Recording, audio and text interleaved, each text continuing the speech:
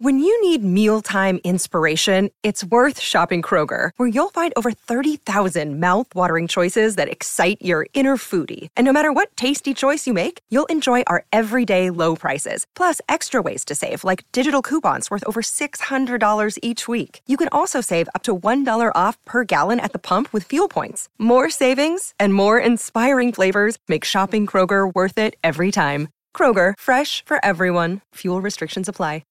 Hello and welcome to The Transfer Window, the podcast, as you know, that brings you the news before it becomes news, as well as insight and analysis into the game we all love and which is back in full swing.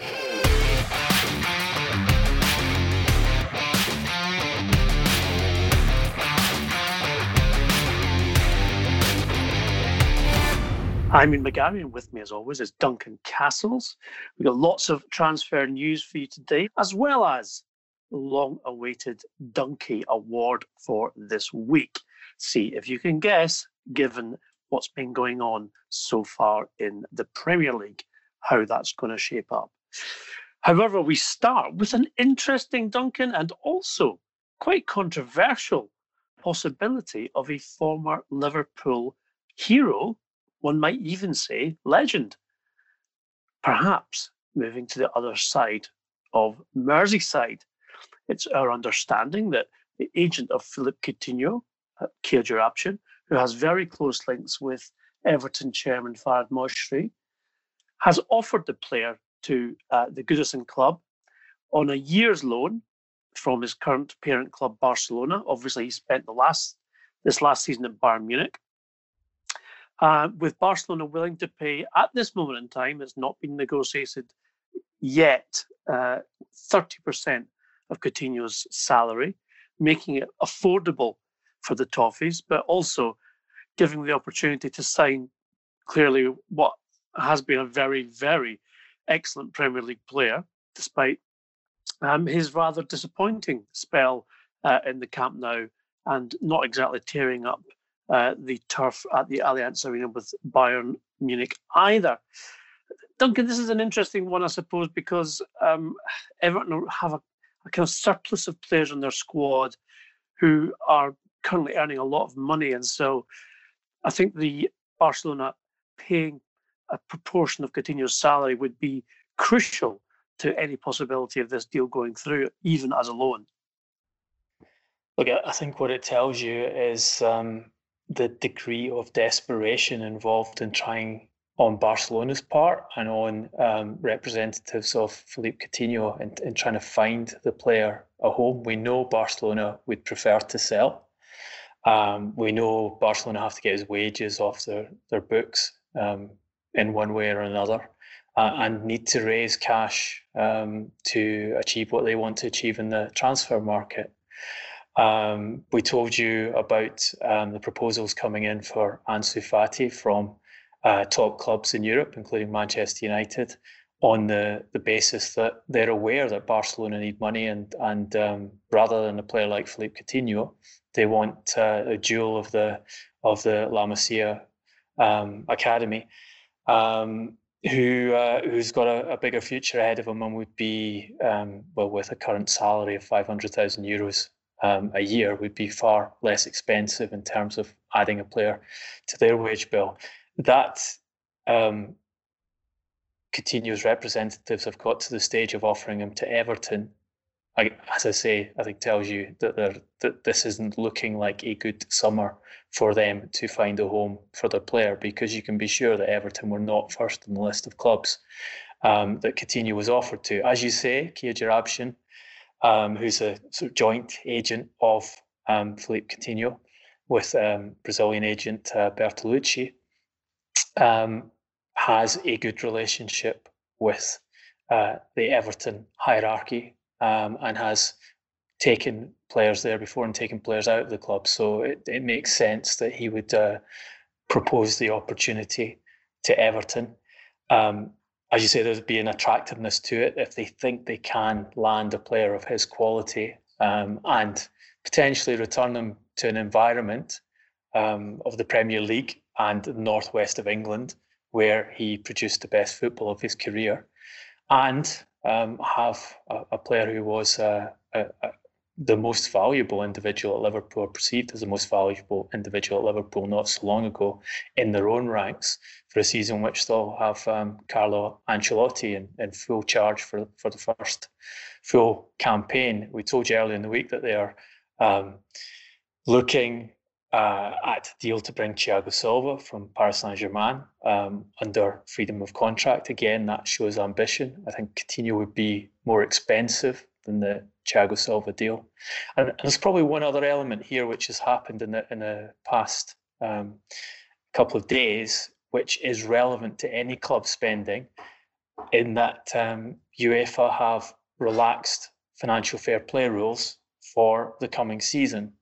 We'll talk more about that in detail, but what it allows a club like Everton, who, as you say, have problems with their balance sheet, have recruited in a problematic fashion for several seasons, and I've got left with a lot of players who are overpaid for their performance on the field, and who they will find difficult to move elsewhere. They've kind of got a mini version of the Barcelona Coutinho and other well-paid players problem of their own to handle. It allows them a bit more headroom in that the UEFA financial fair play rules, which are relevant to them because their aim is to get into UEFA club competition, have been relaxed, and that will allow them more space to get investment from the hidden owner of the club, Alisher Usmanov, onto the playing books, if they choose to go down that strategy of, again, being aggressive in the transfer market, and again going for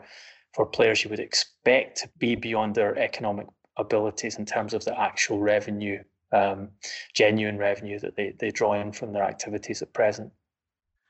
Interesting that there certainly seems to be an ambition to invest in Carlo Ancelotti's leadership as well, Duncan, as we reported on the podcast earlier this week, and the interest in Thiago Silva, although again, no transfer fee involved for him, as he's on a freedom of contract from Paris Saint-Germain. No transfer fee involved with Coutinho because it would be a loan deal. That does give them some leeway. We understand that Morgan Schneiderlin is close to leaving Everton, which again has been a transfer which hasn't worked out in the way that the club would have hoped, given the amount of money they paid to Manchester United for the player, as well as the salary that he commands.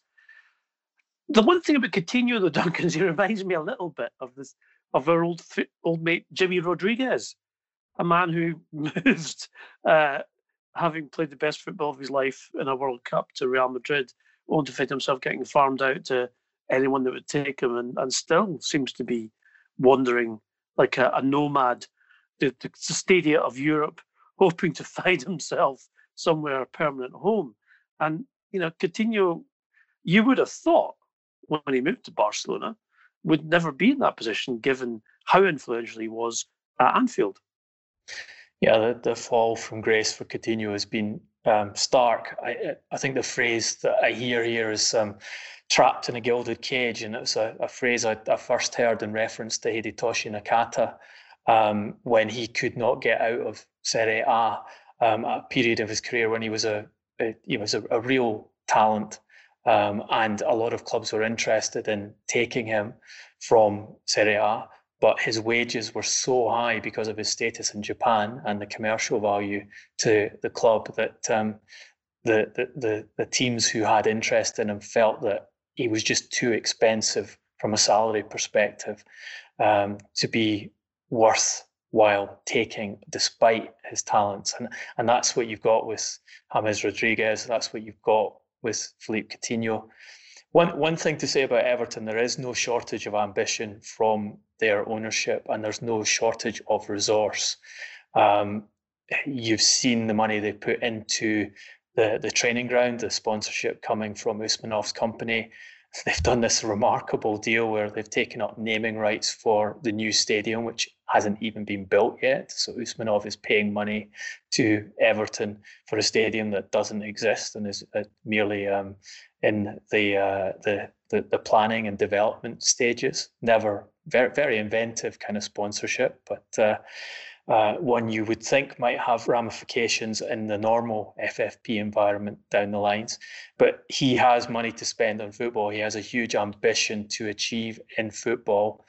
And therefore, if you get a scenario, which is one that looks like happening, where the regulatory framework is dampened down, and we wait to see what the Premier League does in this regard, but certainly UEFA have done it.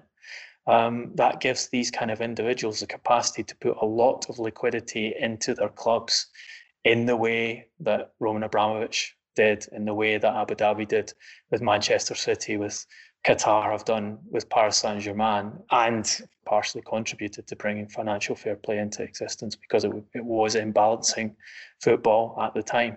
Perhaps Everton will insist on the new stadium, which, as you said, doesn't exist yet, making its debut on FIFA 21, along with the sponsorship, so that name gets out there.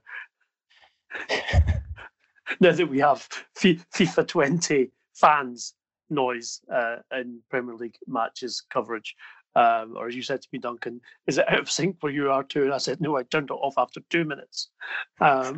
Much more interesting.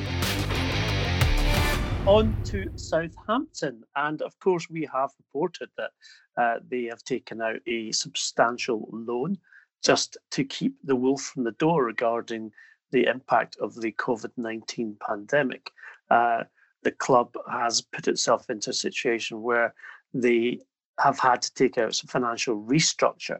And now, Duncan, further evidence of the difficulties the club are in with regard to selling perhaps their best player, one of their best players, who also, of course, is out of contract in a year.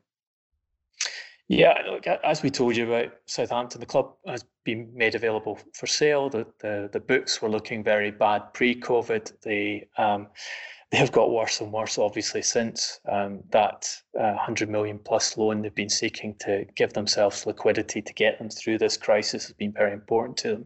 But it's all been brought about by very poor recruitment. They have spent substantial fees, not top level fees, but they've been going into the 20 million euro plus market and taking players on wages of £100,000 a week. And once you get several of those in your squad, when you're a club of Southampton scale, you need those transfers to work. What they did very well previously was buying players for £5-6 million or euros, bringing them into the Premier League, not paying them super high wages, but and having that hunger and ambition to develop within the Premier League. And when they did so, they increased in value, and they took, in the case of Virgil van Dijk, a huge profit on that transfer when they moved him to Liverpool. Their model has shifted. The kind of players they've bought has shifted, and they've had too many failures. And they have this season, they've had a lot of highly paid players out on loan. Before COVID came about, they were hoping to sell off substantial numbers of those players because they needed to get them off the wage book. Obviously, COVID has exaggerated and intensified the difficulties they have, and they're now in a position where they want to sell to raise money.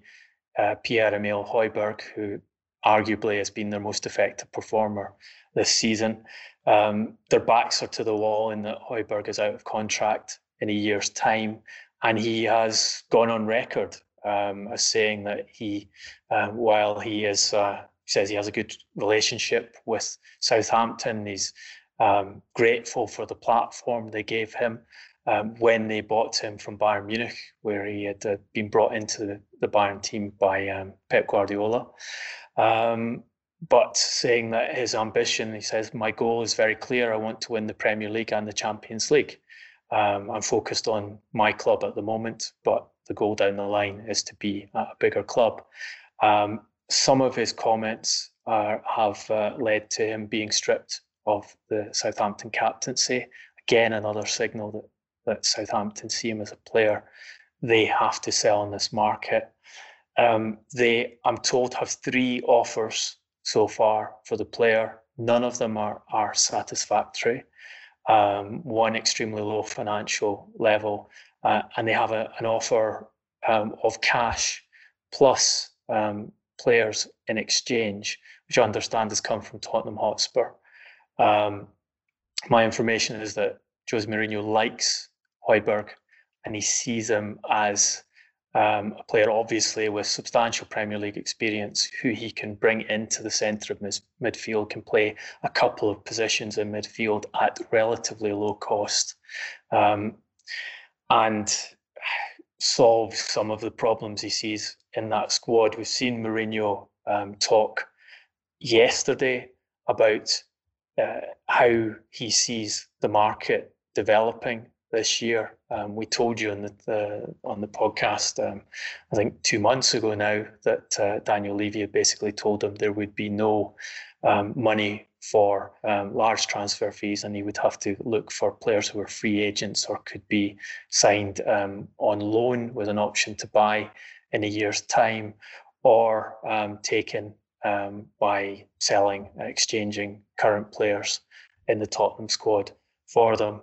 And Mourinho said yesterday, you now have examples already of clubs investing and making important movements in the market. We're still 9 matches away from the end of the season.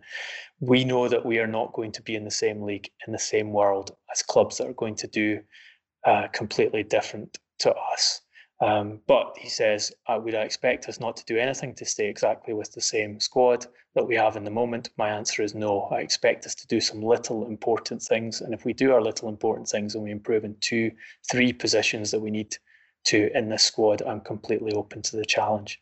But Højbjerg, one of those players he is looking at as a little important thing. I am told that Southampton are desperately trying to improve the value of Tottenham's offer, and they're trying to market Højbjerg to as many clubs as possible in the hope that they get a larger financial offer for a player who, as I've explained, they expect that they will have to sell this summer. What does this mean, Duncan, for our the man whose name we love because it perfectly illustrates Donna Immobile, i.e. Tanguy Ndombele. Very, very disappointing since becoming Spurs' record transfer last summer. Mourinho called him out on 2 occasions before the season was suspended for his attitude, both in training and generally.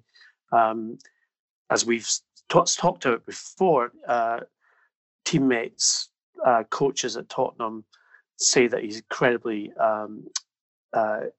inconsistent with his training. One day he can be, quotes, a bull, and the next he can be a peacock.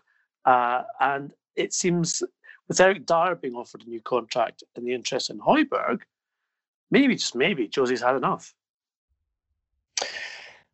Look, Tottenham have a huge amount invested in Ndombele. Record transfer fee, big wages. He was meant to be the centrepiece of the rebuild and was very much a player Mauricio Pochettino wanted to bring in. Player with a lot of admirers throughout Europe because of that skill he has on the ball and his ability to find passes, ability to score goals.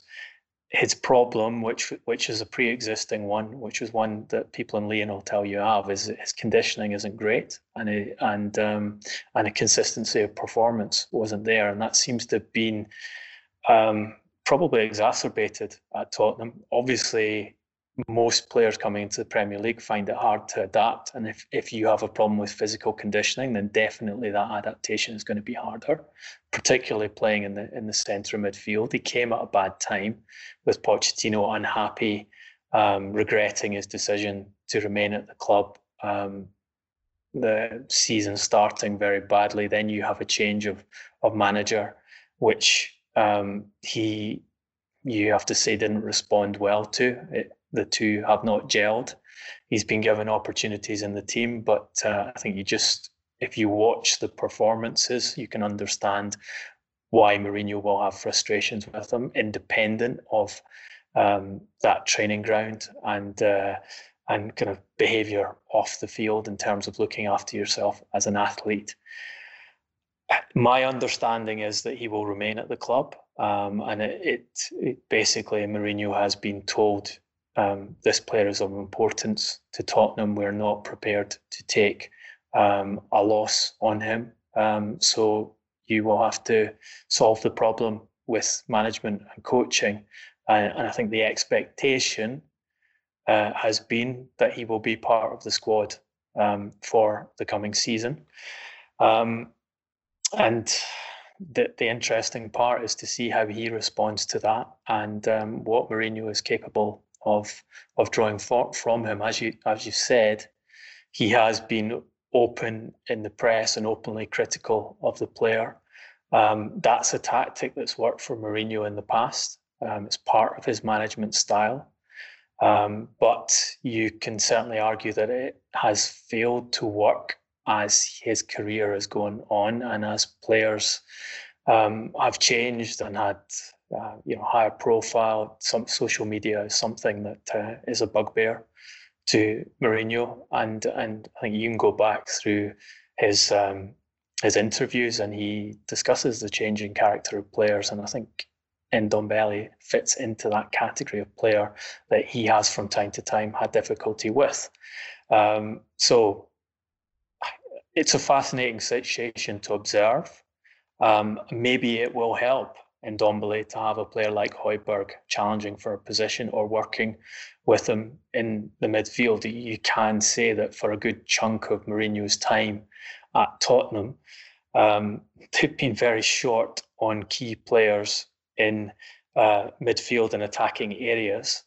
So it's been harder than it should have been in normal circumstances to manage that squad and manage players, and individual man management to pressure a player or to convince him that he needs to perform in a better fashion to hold down a place in the team. And it's always easier working and pressurizing players when the team is performing well and getting results in the field. And obviously the pre-COVID period was a very difficult one in terms of the results for Tottenham. Well, we've yet to hear Jose talk about omelettes and the need for quality eggs from Waitrose. For those of you who remember that reference during his final transfer market at Chelsea. But there's still plenty of time left for anecdotes of that kind. Strictly speaking, this podcast is not your questions answered. We are going to take one question because it's particularly good. Mr. Matthew Miller, hello to you. Thank you for your question. And yes, Duncan and I are both well. And Matthew asks Duncan, will the suspension of FFP allow really rich clubs the unprecedented opportunity to spend loads of cash on players? I think Matthew's analysis is spot on here, and I think that's what UEFA are partially looking for in the changes they've made to the financial fair play regulations for the coming two seasons. So what they've done is to say that there will be no assessment of financial fair play for the 2021 season, and that they're going to roll those the 2019-20 and the 2020-21 seasons into one long period, and assess whether you have achieved break even over that entire 2-year period, rather than make it an assessment on this coming season and the past season, which will both have been hit particularly hard by COVID. They're also allowed the assessment to be made in a different fashion. So normally, your revenues are balanced off against your expenditure. Certain things are allowed to be deducted from your expenditure, such as investment in academy and investment in infrastructure, stadium investment. But in the rules they've set up for the new financial fair play assessment, they will take what your anticipated revenues had been for those seasons, and that will be based on the 2018-19 revenues, and use that as a minimum. And whatever level your revenues fall to during the COVID period can be assessed as that was the cost of COVID, that was the damage COVID did to your books, and you get that spending basically for free.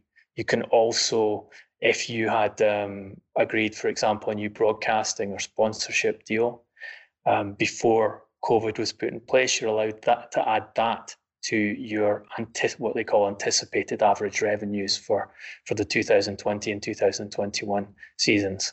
So they're essentially allowing clubs to inflate their revenues to write off a lot of the damage of COVID. They've done two things alongside this, which is to insist that clubs pay all their transfer fees that are overdue, which is a standard part of FFP. So one of the things FFP does is ensure clubs pay their debts on transfers to each other. And if you fail to do that, then you generally automatically fail to pass FFP. So they've retained that in place, which should help the circulation of cash around the football ecosystem. And then they've given these provisions for COVID and indicated that they will allow owners to put cash into the club to make up for the money that is lost due to COVID. So say your budget for the coming season was supposed to be 500 million euros and you can show that the revenue decreased in the COVID season by 150 million, then you would be allowed to put, owners would be allowed to put 150 million in minimum, perhaps more, of their own cash now, and say, well, we are just compensating for the damage the pandemic has done. That obviously is only of significant use to the clubs who have rich owners or access to resources to be able to put that additional money into their books. If you don't have an owner, if you're a club-owned entity like Barcelona, and you weren't able to secure cash through debt, then you just have to stick with the revenues you've got.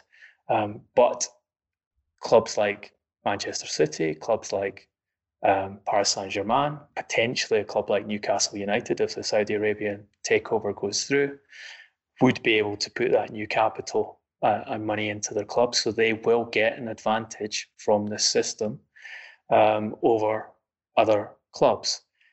I think it's interesting because UEFA, having battled against nation state clubs and having battled against these sort of large cash investments into specific clubs, are in changing the rules in this way. They're basically saying, well, we're quite happy to have that new capital now because we need money into the ecosystem.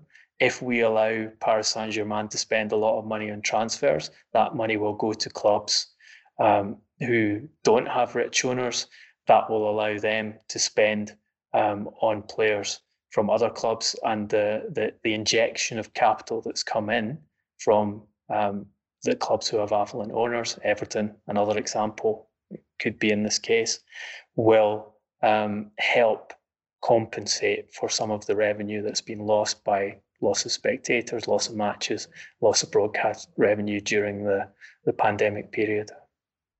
Two interesting factors on that as well, Duncan. One, clubs recorded record revenue in the 2018-19 season, which we saw in the Deloitte Football Finance Report.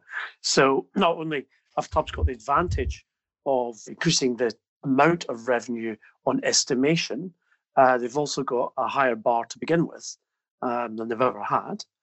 Secondly, kind of like the analogy with what you're saying. It's like expected goals, expected revenue. So XG and XR. Could there be a better time to buy Kylian Mbappe than this summer window? Well, depends who's buying, doesn't it? It depends if you are able to put that extra money on your books that is by definition missing because it's revenue that's been lost to COVID. You could borrow the money from elsewhere. Real Madrid may decide that this change in financial fair play rules allows them to borrow and push for Mbappe. But if it's Mbappe you're going for, then you're trying to take a player from the club who've just been given the green light to spend the Qatari riches on players and on salaries again by UEFA. So on the other hand, it probably makes it harder to get a player like Mbappe, because PSG, who had already made it clear that they didn't want to lose Mbappe and they didn't want to lose Neymar in this coming transfer window, I've been given a green light to say, well, FFP doesn't really matter in this coming season. You're getting a free hit here. Restructure, because we've got more important things to worry about. Question obviously is, will FFP ever go back to being the system it was previously? There have been discussions about changes to financial fair play before any of this happened. You've had the UEFA president, Alexander Ceferin, talking about how he likes the idea of a salary cap and would move towards that if he felt it was possible under European Union laws. I think there is a very good chance that financial fair play will be changed after this relaxation period, which will allow clubs to get into the habit of operating in a different way to which they've been forced to operate for a while. Well, of course, FFP was the brainchild and baby of the former UEFA president, Michel Platini, who clearly, in retrospect, did not apply it to his own personal financial dealings when it came to consultation fees from FIFA. That's another story, of course. However, now that he's gone, it is possible, I suppose, that UEFA will relax or indeed scrap FFP in favour of something like a salary cap. We think that with the constant threat, Duncan, of a European Super League on the horizon, UEFA will be very, very cautious with regards to any substantial changes they make to the legislature of the game, which might upset the super clubs, the elite clubs. And of course, a salary cap, well, some might think, well, that's a good idea. Then others will decide that, well, we can't compete properly if we have a salary cap, so why should we vote in favour of it? So I think there's going to be a huge debate about that, which of course will be triggered and influenced anyway by the economic outcome of the pandemic. Yeah, I think that's the case, Ian. I think on salary cap, one if you ask the American owners, they would be quite happy to have salary caps in European football. If you ask the nation state owners, they will not be keen to have salary caps until they've established themselves as the strongest clubs in the competition and put themselves in unassailable positions. But talking about transfers, another thing that came out of the UEFA executive meeting, which is important, is that the executive committee are proposing that the deadline, they want a harmonised end date for this transfer window as October the 5th, 2020, because they have set a deadline for player registration for the group stages of the Champions League and Europa League for October the 6th.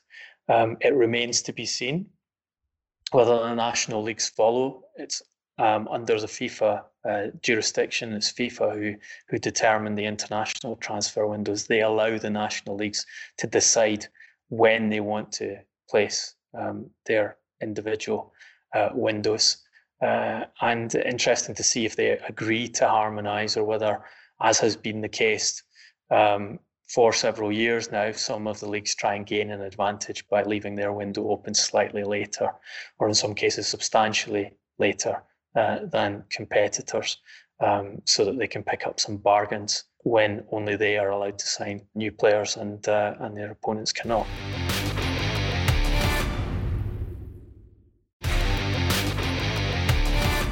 Indeed, that will be fascinating to see if national leagues decide to go with it. Something they will be concerned about, that's for sure, given the current circumstances of how leagues are yet to be completed around the continent, is the intervention of FIFPro, which of course is the International Players Union, who have released a statement expressing their concern that players will not be given enough time off after the delayed completion of national leagues this summer. They believe, and their medics believe, that every player deserves and needs and requires between 5 or 6 weeks of resting period before resuming football for next season. Clearly, that would not currently be possible, given the diary that both UEFA, FIFA, and the national leagues have. Remember, we're going into a season next season, 2020-21, where the delayed European Championships are due to be played in the summer. We've got delays in all of the major leagues who've decided to complete. Duncan, this is, I guess it's encouraging that FIFPro are getting involved. And of course, we've spoken at length in the past about player well-being and safety and safeguarding from injury due to fatigue and or not being strictly fit enough to resume full football at this stage in the summer. However, if you asked a player, what would he rather do?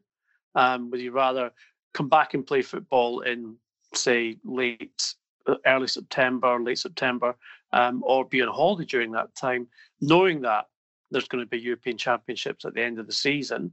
I'm pretty sure they would say, I'd rather just go back and play. Well, they have had breaks from normal training, although most of them have been expected to train by themselves and follow dietary advice. And, if you look at it as a holiday, as a time to recharge and get away from the mental stresses of the game, an enforced break by a global pandemic probably isn't the best kind of holiday to achieve those aims. FIFPro have quite rightly been arguing that the international calendar, the domestic calendars need to change, and that the crowded nature of the sport, where top players can go essentially years with very, very little holiday. Those kind of players are almost only getting breaks when their body breaks down and they have to rehabilitate, and again, not a proper holiday. They're asking that in this post-COVID situation, they have a minimum agreed holiday periods need to be respected, which in most countries would be 3 weeks, and that those should be followed by a retraining period to avoid injuries. I just don't think this is going to happen. And they're also asking that the mid-season break, which they've been pushing for, a mandatory mid-season break of between 10 and 14 days in all leagues, be implemented in all of those leagues, and emphasised again those mid-season breaks may well disappear for the 2021 season in several countries, and England is likely to be one where that will come under pressure, having only just been introduced. I think the end result is going to be poor quality football. We have seen in the Bundesliga players coming back for restart and a series of muscular injuries. So you lose players because their physical condition isn't right. And understandably, it's difficult for the coaches to get them into good condition because they've never been presented with this problem before. They've never had such long breaks. They've never had socially distanced training. And the specialists were looking at this and saying exactly what is the best way to approach it. And it's been a process of discovery. You also see that, I think, you talk to coaches who've been watching the Bundesliga and watching the Premier League, they'll say the intensity drops off after 60 minutes, that it drops off unusually early, which they attribute to the problems training the players properly to get back into condition. So you're going to have that coupled with more injuries because you ask players to play too many games in too condensed a period of time. You lose top quality players, so you get a lower quality product through this period. But the question is, with football desperately chasing its broadcast revenue and trying to get these matches back and taking risks with protocols, which we've explored in detail in the podcast, things like a condensed calendar are probably very, very low down the list of priorities for the organising bodies and for the employers. Agree with you completely there, Duncan. And I think also, though, just as an aside, having watched some of the Bundesliga matches live, I think as lots of people did when there was no other football to see, live football, I think the lack of crowd also was an influence on the lack of intensity in games, maybe after 60 minutes more so.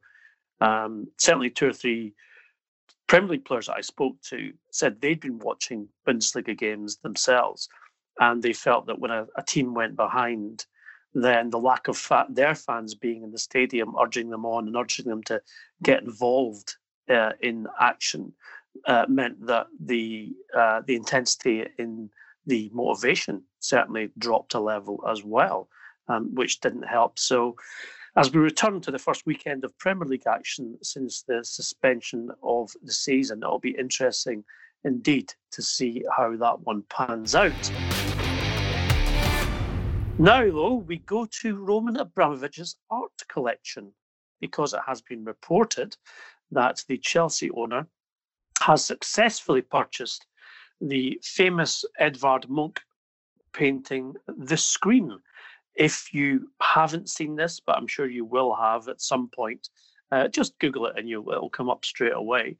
The picture is supposed to represent the human psyche troubled by manic depression or indeed psychological disorder. And of course, that leads us to the donkey, because the donkey often deals with this very same issues, only in football. So this week's donkey is going to be dedicated to Roman Abramovich's art collection, the donkey for the football situation, which perhaps produced a similar response as Munch's painting of that particular person. First up, and you won't be surprised as I open the envelope, let me just do that first. Oh, there we go. Is the gold decision system, stroke VAR, in the Sheffield United versus Aston Villa match on Wednesday evening. I'm sure you all know what I'm talking about. It produced, I think, a collective scream around the world as people could not believe that either of the electronic arbitrations managed to intervene and award Sheffield United a goal, which, of course, could have a big outcome on the possibility of Champions League football for the club. 2 more here. One, and this is maybe my favourite, I have to say, was Jurgen Klopp's response when he heard that Timo Werner was signing for Chelsea. Noted again, self-explanatory. Having spent some of his lockdown period in conference calls on video screens, not screams, with the German striker, persuading that the only place to be was Merseyside and Liverpool. And thirdly, another Liverpool-related one, we've decided that Anfield could be painted in, perhaps into the background of the Scream by Edvard Munch. At the moment, Steven Gerrard slipped in that infamous game against Chelsea when effectively they lost a league title. So, Duncan, I'm leaving it to you to decide which one gets the Roman Abramovich Art Collection Donkey Award for the best Scream. Well, I have to say the image of a repainted cop with tens of thousands of Munch screamers watching on as Gerrard slips to the floor. Someone's got to do it, haven't they? I hope we inspire some artists out there to do it, and then send us a picture. Yes. Jurgen Klopp, huge frustration at losing Timo Werner. Liverpool have been trying to brief that one away for some time now, saying that they decided against the move for financial reasons. It was too expensive in the context of post-COVID environment. You wonder whether some of that is to do with Fenway Sport Group thinking, well, we won the Champions League last year with the squad you've got. We're about to win the Premier League, probably by a record margin. The squad you've got, maybe you can just get on with it and win us something else with that squad. we've seen that mistake happen before at other football clubs where owners think they know better than the manager. And let's see how long Jurgen's scream lasts over Timo Werner. But I think this one has to go to that goal decision system Hawkeye error, and VAR, most importantly, their failure to overrule it when everyone who was watching that game immediately after the incident happened wanted to see a replay to see whether the ball had gone over the line or not, because it looked like it had. We saw clearly it had gone over the line. The question is, what on earth were the video assistant referees doing at the time? And also, why didn't the referee ask those video assistant referees to take a look at it, given that Sheffield United players were understandably protesting that they felt the ball gone over the line? Obviously, there's a dependence on technology. We've got used to goal decision system being infallible. It's one of the reasons why it's so popular. Everyone accepts it. It takes away a lot of controversy. But I think this one's quite damaging, especially when you have people like Mark Clattenburg, former European Championship final and Champions League final referee, claiming that when he was using the goal decision system as a referee in the Premier League before he disappeared off to Saudi Arabia to take a chunky contract over there, claiming that the goal decision system malfunctioned quite often. He said, I've had situations in the Premier League where the watch, which signals whether a goal had been scored or not, would go off and give a goal when the ball did not enter the goal. This can happen sometimes where it just malfunctions and people would not notice that. Now, if Clattenburg's been accurate about that, that could damage this sort of faith we've had in the goal decision system. And if there are many people who still have faith in video assistant referees, given the problems it's caused to the game, I think it has to be diminishing when something like that happens in a match, which, as you say, has implications not just for Champions League qualification for Sheffield United, but huge implications for relegation for Aston Villa and several other clubs fighting to avoid it at the bottom. It's one thing there being a malfunction to say that the ball hadn't gone into the goal and the buzzer had gone off.